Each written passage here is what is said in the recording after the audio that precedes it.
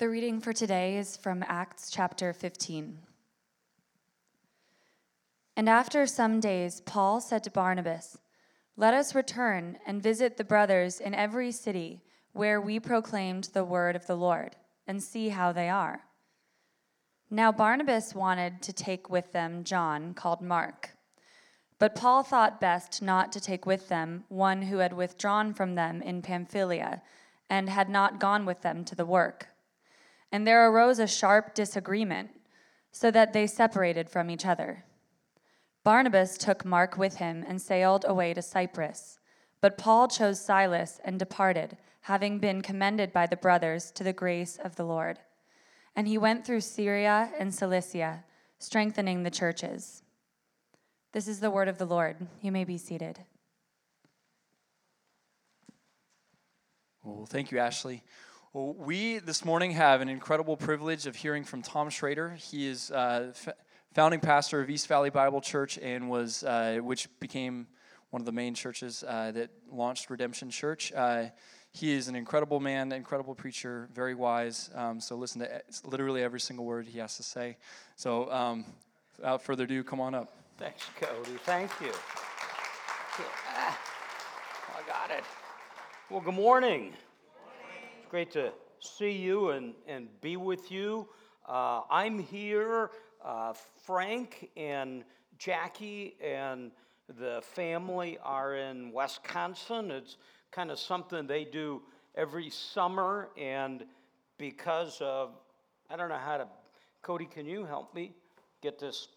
Oh, here I got it. No, I don't. I can't. My hands don't work. I have right there. I've become the definition of high maintenance. I'm so sorry. So they're away, and their departure is my gain. It gives me the chance to be with you, and I love that, to see you, and to be here this morning, which is going to be absolutely a thrill, and then again tonight. So we look forward to it. If you have Bibles, open them, if you would, please, to the book of Acts. The full title of this is the Acts of the Apostles. And the book of Acts, just to remind you, is kind of a transition book between the Gospels and the book of Romans and the balance of the New Testament. It is written, the book of Acts, by Luke, who also wrote Gospel Luke. And in a sense, this is volume 2 of that book. It's an important book in the sense that this transition explains to us, or details to some degree, the expansion of the church and how that actually took place. It's not detailed, but it gives us the highlights. It gives us the flavor. And I wrote down, it gives us the successes and the failures. It's a pretty open, honest discussion. And that's really true in this passage we see this morning. In Acts chapter 15, verse 36, we see Luke tell us that after some days, and there's not a specificity with that, that's an undetermined time. It implies a short period of time, some time. But after a while, Paul said to Barnabas, "Let's go. Let's visit the brethren in every city in which we proclaim the word and see how they are. Let's follow up." And as I prepare, and I love to mention it, and you've probably heard me talk about it before, the way I prepare is to read the passage in 3-4 different translations and paraphrases. And then I have 3 or 4 times where I'll look at commentaries, and I have certain guys, if they've written on the topic, I'll read them. James Boyce would be one, and he has, and Ray Stedman, and then several others. And then I'll make my general observations. And this is one of those occasions that really fits into how I like to teach. We're going to take a time to look at the passage, and then we're going to really ask, so what difference does this make to me? Yeah, it's cool to kind of study and look at them and go, wow, that Paul, he's a heck of a guy. But what difference does this make to me? In his introduction, and in his introduction to this section, one of the authors writes this: when summer comes, most of us begin to think about vacations. That is really me. I'm a vacation guy. I love vacation. Sandy and I are leaving this Thursday for a couple of weeks. And normally my vacation pattern in the summer is to be gone July and August. And that's really terrific. This year it's not going to work out that way. But the author continues, if you've ever considered that there is hardly a reference in the Bible to vacations, I can't think of any vacations in the Old Testament. In the New Testament, the only thing that comes close is the example of the Lord, who from time to time would go aside with his disciples and spend time praying, which is not actually a vacation by what we mean by vacation. These times would correspond more to retreats. Now, vacations are important. I love them. Time to get away. Time to recreate. Okay, let me spin that word for you a little different. Recreate. The idea of getting away is to recreate myself so I can come back and re-engage in the work. It's in a sense, Peter writes in 1 Peter 3, always be ready to give an answer to anyone who asks you to give a reason for the hope that you have. In that sense, we're never on vacation. Here's what's happening. Paul and Barnabas have returned from their first missionary journey. And after, will you just leave that verse up there for me, please? And after a while, they say, Paul says, and it demonstrates a pastor's heart here.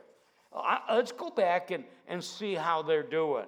When I came in today, Steve Wheeler gave me a copy of Sports Illustrated, and it's a Where Are They Now edition. I love Where Are You Nows. Nobody does those better than Oprah.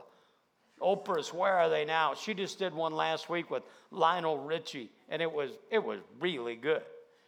Well, here's what Paul's kind of saying is, let's go back and see where are they now? How are they doing? They came to Christ, and now we're going to check up on them. Remember, the key verse in the book of Acts is Acts chapter 1, verse 8. And that's where the command is, you will receive power when the Holy Spirit comes upon you, and you'll be my witnesses in both Jerusalem and all Judea, Samaria, even the remotest parts of the earth. And in a way, that's an executive summary of the book of Acts. It's God spreading the gospel. And in that sense, and several guys have made this observation, it's not unique to me, there's a sense in which the book of Acts is still being written. You are part of what God's doing in that remotest part of the earth. Acts chapter 9, verse 15, a guy by the name of Ananias comes and visits Paul.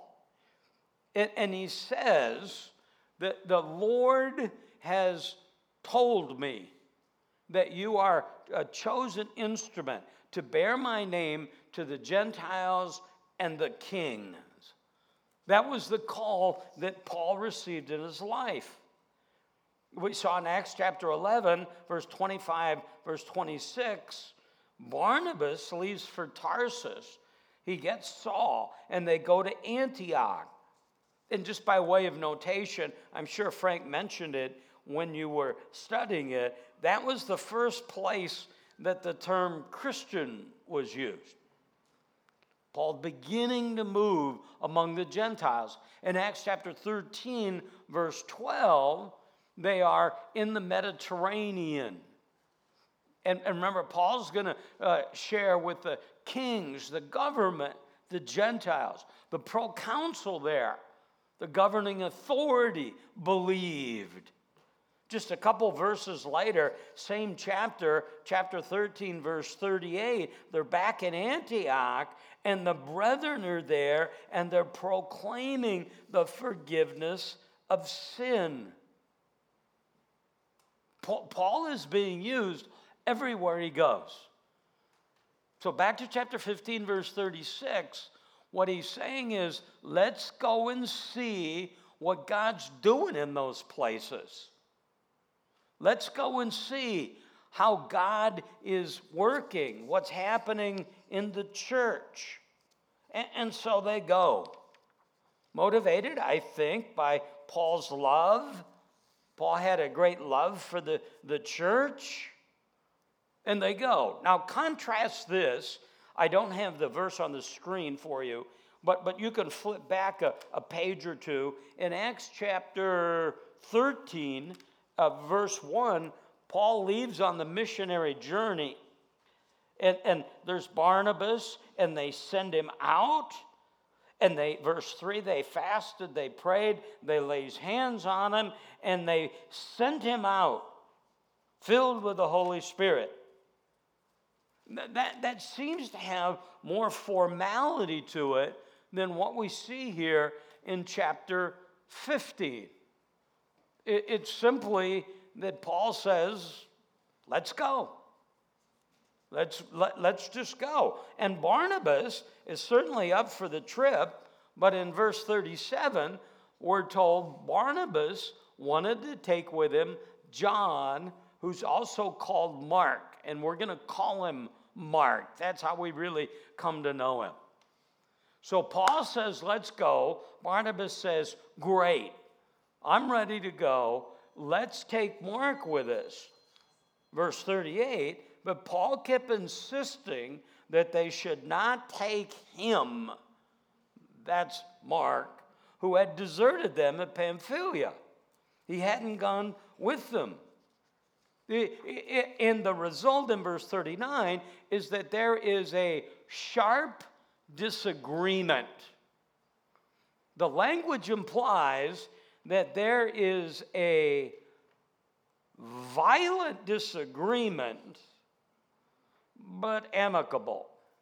I don't know how you reconcile that, but they sharply look at this and arrive at two different conclusions.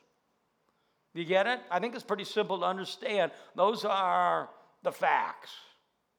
There's a disagreement. So Barnabas says, I'm going to take Mark, and we're going to Cyprus, verse 40, 41, and Paul chooses Silas, and he left, and he is committed to the Lord by the brethren and the grace of the Lord. So there's a little bit of a commissioning there, similar to what we saw at the beginning of the first missionary journey. The brothers come together, they pray over him, and he's traveling, and now he moves through Syria and the surrounding area. And we begin to break this down. Barnabas goes to Cyprus. Barnabas is from Cyprus. Paul takes Silas, heads in the other direction. I don't know if Frank used this phrase, but I was teaching at Gilbert for the beginning of the first missionary journey, and I used this phrase: God uses real people in real places to have real impact. These are not fictional characters. This is not the Chronicles of Narnia. This is not make-believe. These are real people, flesh and bone, okay? And here's where we're going to land the rest of the time. I got about 20 minutes, 25 minutes.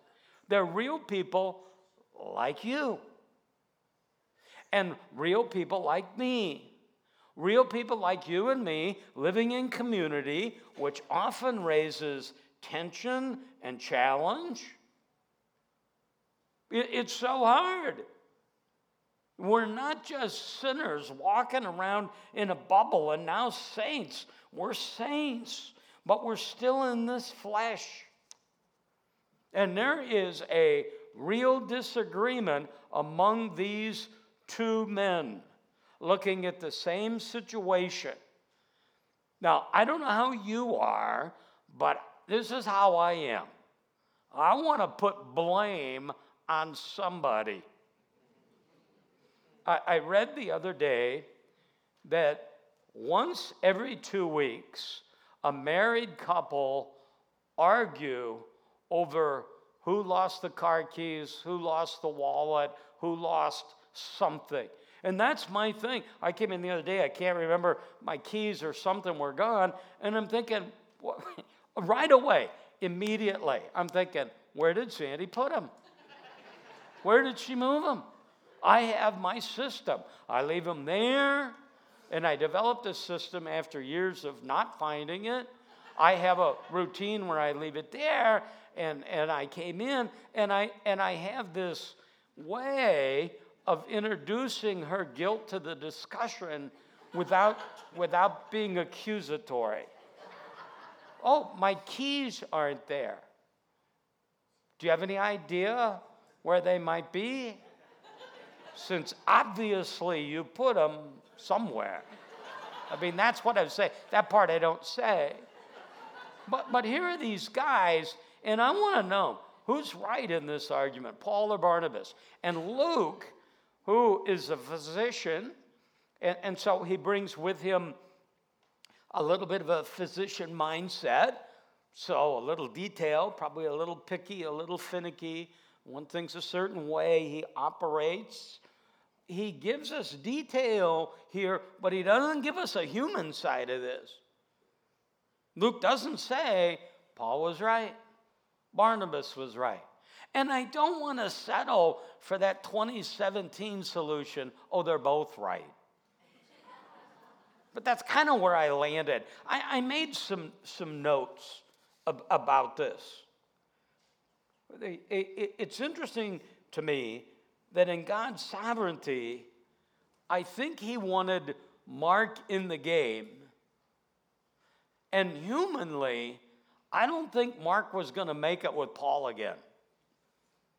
I don't know that Paul would have trusted Mark in the midst of difficulty.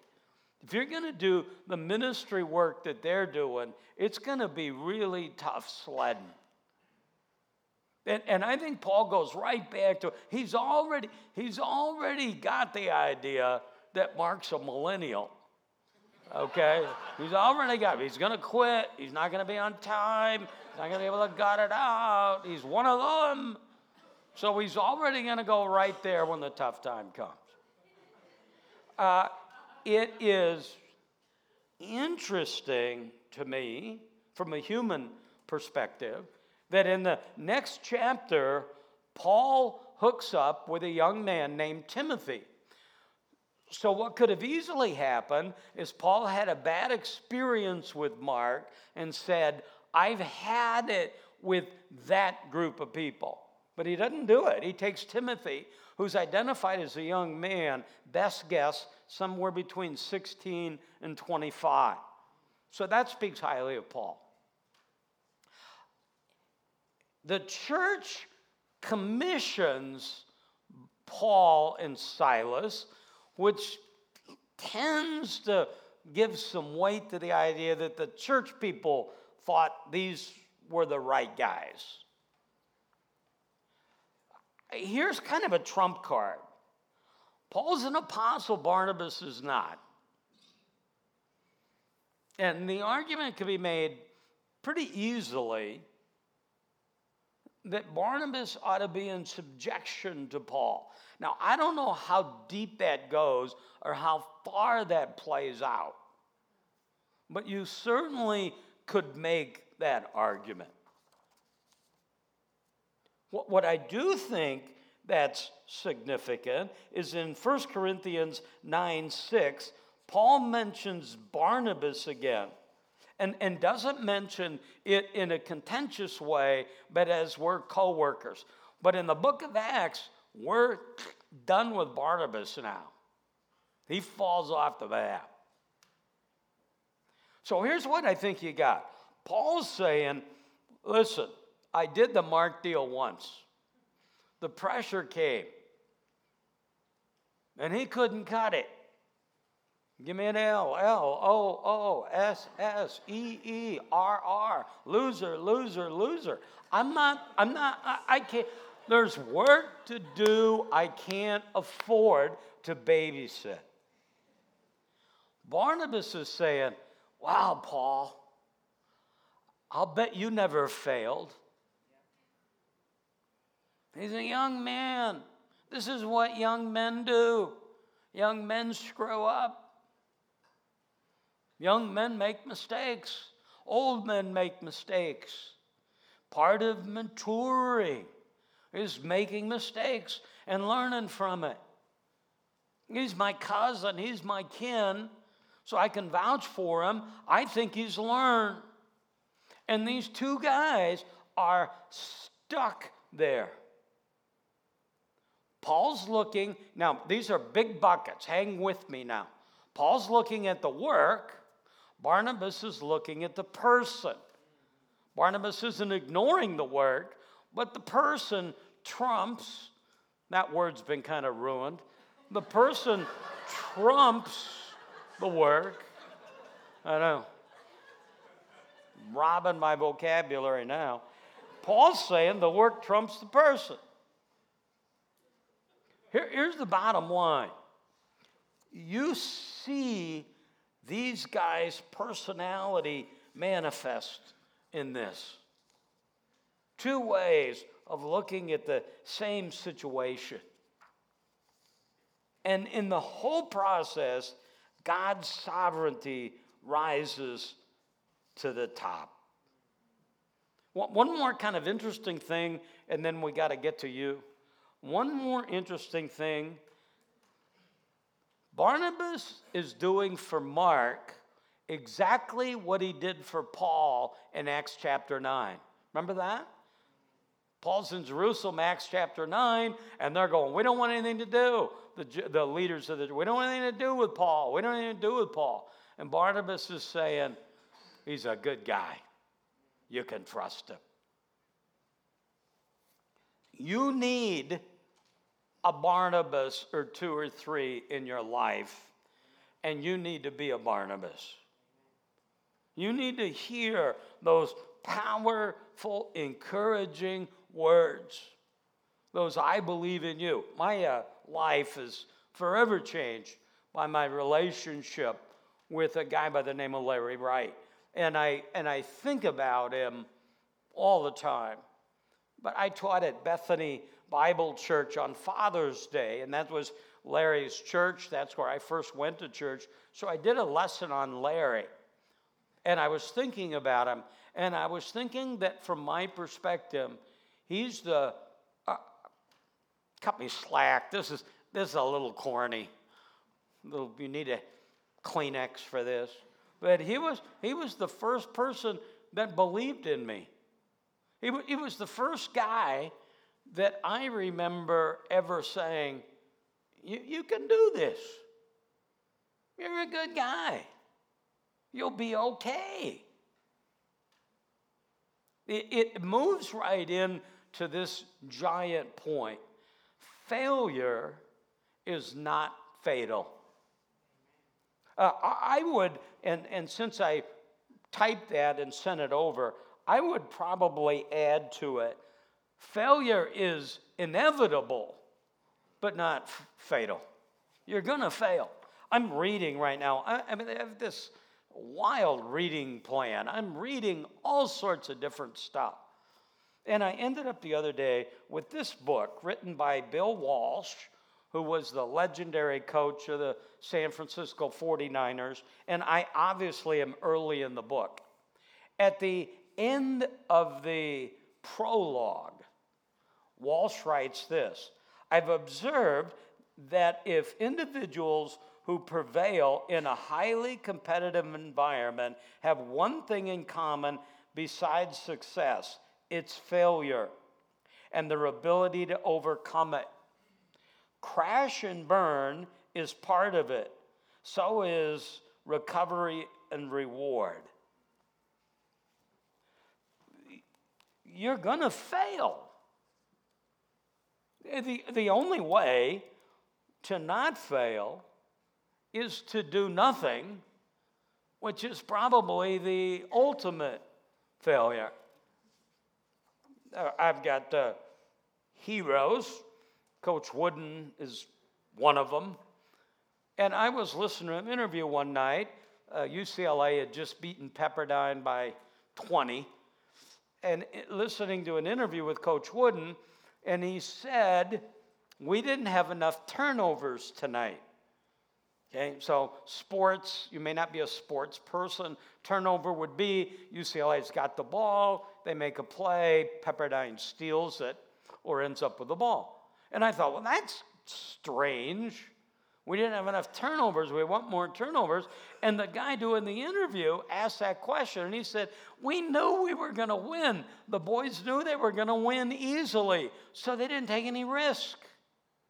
They didn't push the ball up the court. They didn't make that tough pass. You're going to fail, but it's not fatal. It's not the end of the world. You're going to fail again and again and again and again and again. Sports is always a great picture of it. You're going to fail in business. 50% of relationships that are formalized in marriage, 50% of those don't work. That doesn't even count the thousands of relationships that are never formalized that don't work. But failure's not fatal. You can be, and we know that as believers, you can be forgiven. That's what redemption is all about. I have a friend whose dad is antagonistic toward the Christian faith, beyond skeptical, cynical, hurtful. And he describes missionaries, you got to listen now, he describes missionaries as losers chasing losers. And I've got friends and they'll shake their head and go, that's terrible.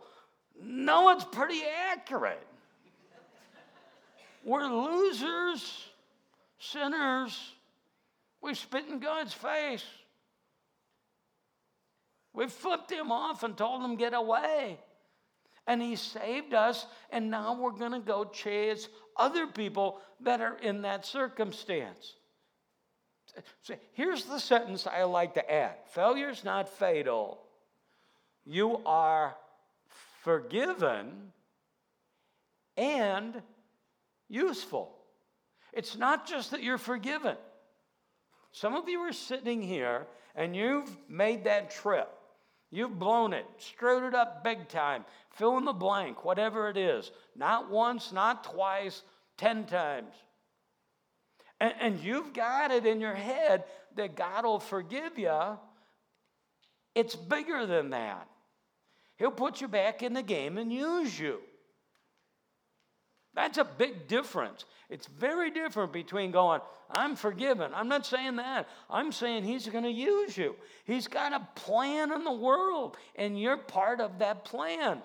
This guy, Mark, if I give you the rest of the story, he goes away, and he becomes a fairly significant person. In fact, he wrote one of the Gospels. Which one? Okay. I always ask that because there's always U of A people that say John. Okay, so I would. No, he wrote Mark. Okay. Well, Paul's at the end of his life, and he knows it. He's writing the last correspondence we have from him, and as he's writing, he says, "The time for my departure's come. My life's being poured out. Fought the good fight. Finished the race." He's writing to Timothy. It's 2 Timothy chapter 4, verse 11, and he says this, only Luke is with me. Look at that. There's our boy. Pick up Mark and bring him with you, for he's useful to me for service. That's you. It may not be some big way. I don't know why. I was dreaming all night, really weird dreams. And I woke up. I had the alarm set for 4:25. I woke up at 4:16, which is kind of cool. I feel a sense of accomplishment when I don't have to use the alarm. So I got up, did my stuff, forgot to turn the alarm off. So the alarm went off for Sandy at 4:25, but I'm up. And the day seems long. All of a sudden, it's just 6:30, and I'm going through, and I end up watching a show about Ruth Graham, Billy Graham's wife. And it was this amazing show of how he used her. And you have the two of them.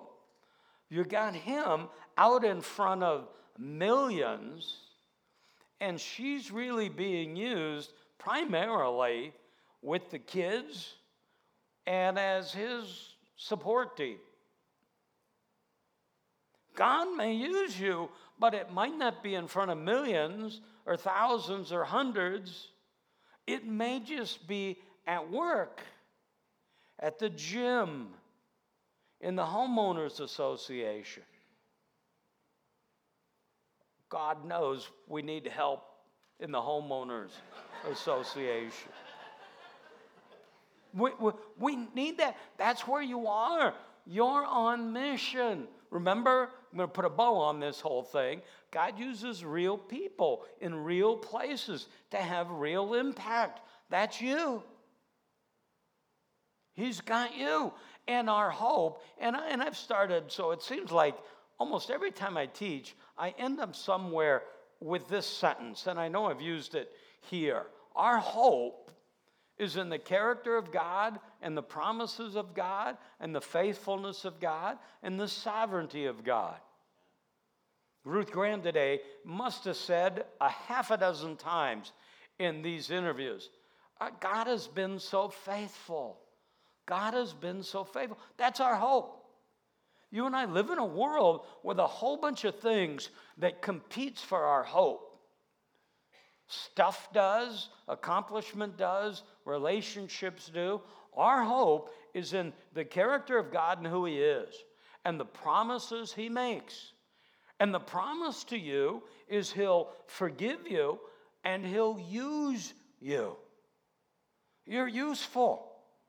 You're valuable. Not because I say you are or the world says you are, but God says you are. That's why Christ died. Here you go. Get this. Christ died for you. All of us, but it loses some of its impact if I go, Christ died for the whole world. Okay? Okay. He died for you. He went to the cross for you. God sovereignly sent His Son to die for you. And the way He takes that message of hope to the world is through you. So our call is to make the invisible God visible and speak the truth boldly. Have you heard Frank say that? Okay? Let me tell you why he says it. He stole all this stuff that's good from me. Okay? Make the invisible God visible. You become a display case for the work of God. Every time I walk into a department store, I'm stunned how they've got the cosmetics right up front, the most expensive space in the store, and they put them in that light. And there's always a lady sitting there with another lady, typically ladies and ladies, I guess I don't know anymore, and putting on the makeup, and they have the light just right, and when they're done, they're supposed to go, wow, and this product becomes a display case for this beautiful remake makeup. Your display case for the work of God. Matthew chapter 5, verse 16. Let your good works shine in such a way that people see your good works. I'm supposed to be able to look at you and see that Christ has changed your life. But it's a two-step process. It's make the invisible God visible and then speak the truth boldly. If you merely make the invisible God visible but don't speak the truth boldly, you're a coward. If you don't make the invisible God visible but you're speaking the truth boldly, you become a hypocrite. You've heard that. One of the great saints said, preach the gospel, and if you must, use words. Okay, that's a little whacked. Preach the gospel, meaning make the invisible God visible, but you gotta use words. If you don't use words, they're just gonna think you're a nice person, or you're wired that way, or you're self-disciplined. There should be in your life a steady flow of people. I don't know what that means. I don't know if that's every day, every week, every month. You should regularly have people say, there's something different about you. Not odd, different. There's something different about you. What is it? And you need to go, it's Jesus. That's what's different about me. That's the normal Christian life. That's not something extraordinary. As you live a transformed life, you become on a missionary journey just like Paul and Silas and Barnabas and Mark. You're a missionary. I did a funeral. We'll close with this. I'm doing a memorial service, and I loved it. I love to do memorial services. And we're doing a share time. And I didn't know the guy. So I told him, I can't contribute much to this conversation. Don't know him. And this lady stood up and said, God used Bob to change my life. Well, how did he do that? Well, I'm a checkout clerk at Fry's. And Bob always went through my aisle. He'd even wait in a line to go through my aisle. And he was so nice. And one day, I had this thing that happened. Bob saw I was distressed. He said, are you okay? And I said, no. And he said, you want to talk? And I said, sure. And we ended up, I'm on break in 5 minutes. And he shared the gospel with me. See how that's perfect? The invisible God's will. He didn't do anything. He wasn't going through our aisle and leaving Bible verses behind. He was leaving a living Bible behind. Again, my friend Larry Wright, you may be the only Bible some people ever read. And then when she said, I've got this, what is it? He didn't go, well, just try hard. He said, no, it's Jesus. So as we move to communion and then we disperse from this place, remember that you're on a missionary journey. And your task is to make that invisible God visible and then to speak the truth boldly. Let me pray as Cody and the team come. Father, thank you for this awesome and amazing truth. Drive it deep into our heart. Change our life. Use us. Make us vehicles you use to take your message to this world. We pray that in Jesus' name. Amen.